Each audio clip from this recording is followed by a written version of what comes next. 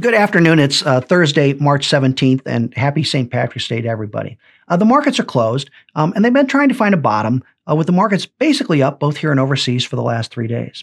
Since the war started back on the 24th of February, the S&P 500 is actually up 1.6%.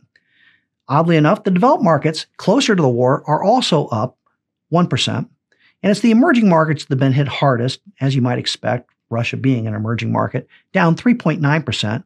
And in fact, Russia makes up 3.5% of the emerging market index, and that almost accounts for the entire decline post the war.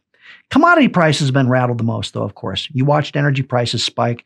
A barrel of oil here in this country now is $103 a barrel. It was $92 before the war, and of course up from about $77 at the start of the year.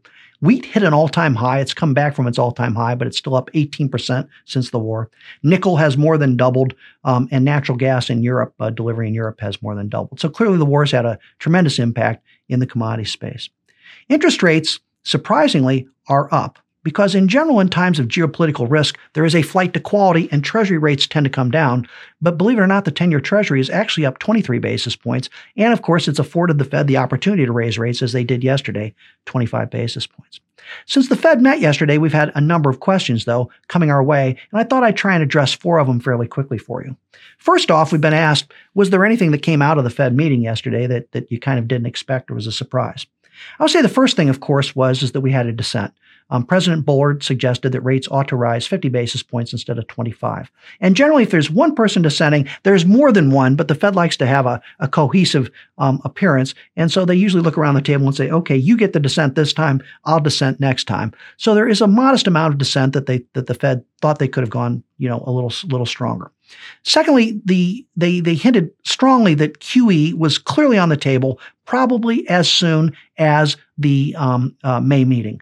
And I think this will be an offering to the committee to say we will not only raise rates 25 basis points in the next meeting, but we will also reverse or start to reverse quantitative easing. And the Fed thinks that every $1 trillion they give back to us is like increasing interest rates 25 basis points. And so that will be the meeting that they think there's 50 basis points of a rate hike, essentially by doing quantitative reversal, quantitative tightening, and jumping interest rates. Secondly, were there anything in all those dot plots we always hear about that came out of the meeting?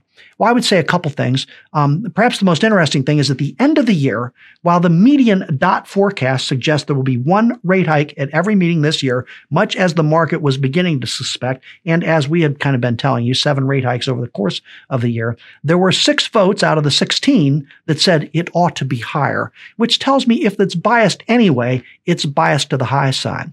Secondly, the terminal rate, while it increased a bit, only jumped to about 2.75 or 3%, meaning that's the highest rate the Fed thinks it has to get rates to before they can start to bring them back down. In other words, this inflation bubble that we're going through will start to disappear just after they've moved rates from essentially 0 to 3%. I think that's probably wishful thinking. I would have thought perhaps that was a little higher. Number 3, because of all the inflation people want to know about, is stagflation back on the table? Well, I will tell you that the Fed needs to be fairly assertive about raising rates. Some people think that they're magical in their thinking, imagining that they're just going to roll over like their projections have been. They have raised the projection for inflation, but it's still a rather benign inflation both this year and next year. And about 5 things have to start happening for us to avoid what would normally be called stagflation. Number 1, we need to start seeing commodity prices come down. And of course, the war in Ukraine doesn't help this at all. But it doesn't mean that commodity prices can't ease. They've risen to all-time highs in general across the averages. Now, energy is not an all-time high, but raw industrials are, and food prices in some cases are. So we need to see commodity prices ease. Secondly, we need to see finished good prices start to at least stop accelerating, and that means we need to clear up some of the bottlenecks. There are still chip shortages, and there's still short supplies. And of course, the Chinese folks have shut down 2 of their provinces again to fight back on COVID, and of course that doesn't help supply issues either. We need to get more workers coming back to work to slow the wage gains down. I think that's pretty unlikely because we've already put 6.5 million people to work last year. We've increased the workforce participation rate a little bit, but we need to continue to attract people back into the workforce. We still have 2 million workers today than we had prior to the pandemic. And to attract them in general, you're going to have to offer them higher wages, but we need to see a slowdown there. Number 4, we probably need to see a slowdown in home prices and rents. And of course, then the base effects need to ultimately take a hold, which simply means that, look, energy prices were up 70% year over year. Can they do it again? Used car prices were up 35% year over year. Can they do it again? In other words, can we repeat these strong inflationary surges year after year after year? And the answer to that is probably not. And then the biggest question we get is there a recession coming this year?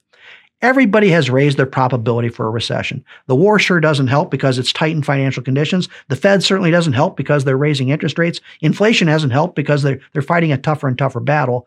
And I will tell you, every time that the Fed has pushed us into a recession, on average, they've been fighting an inflation surge that rose about 5.5%. This inflation surge, unfortunately, is about 8%. They think they're going to take their time, gradually, slowly working their way towards it. They may be able to soft land the economy, but they've been able to do it 3 other times, but they haven't been able to do it with such an inflationary surge. There's a recession coming. There always is. The average recovery lasts 7.5 years. This one may not last 7.5 years, but I still think, for the most part, given the economic momentum we had, we clearly make it through this year. And really, if the Fed follows along with its dot plot process, what is the real difference between a 0% rate and a 2 to 2.5% rate? I don't think much to the average person. I don't think it's going to cause a recession in the near run. But one's out there, it's around the corner somewhere, and the Fed has had a very, very difficult time taking an 8% inflation surge and bringing it down without pushing us into recession.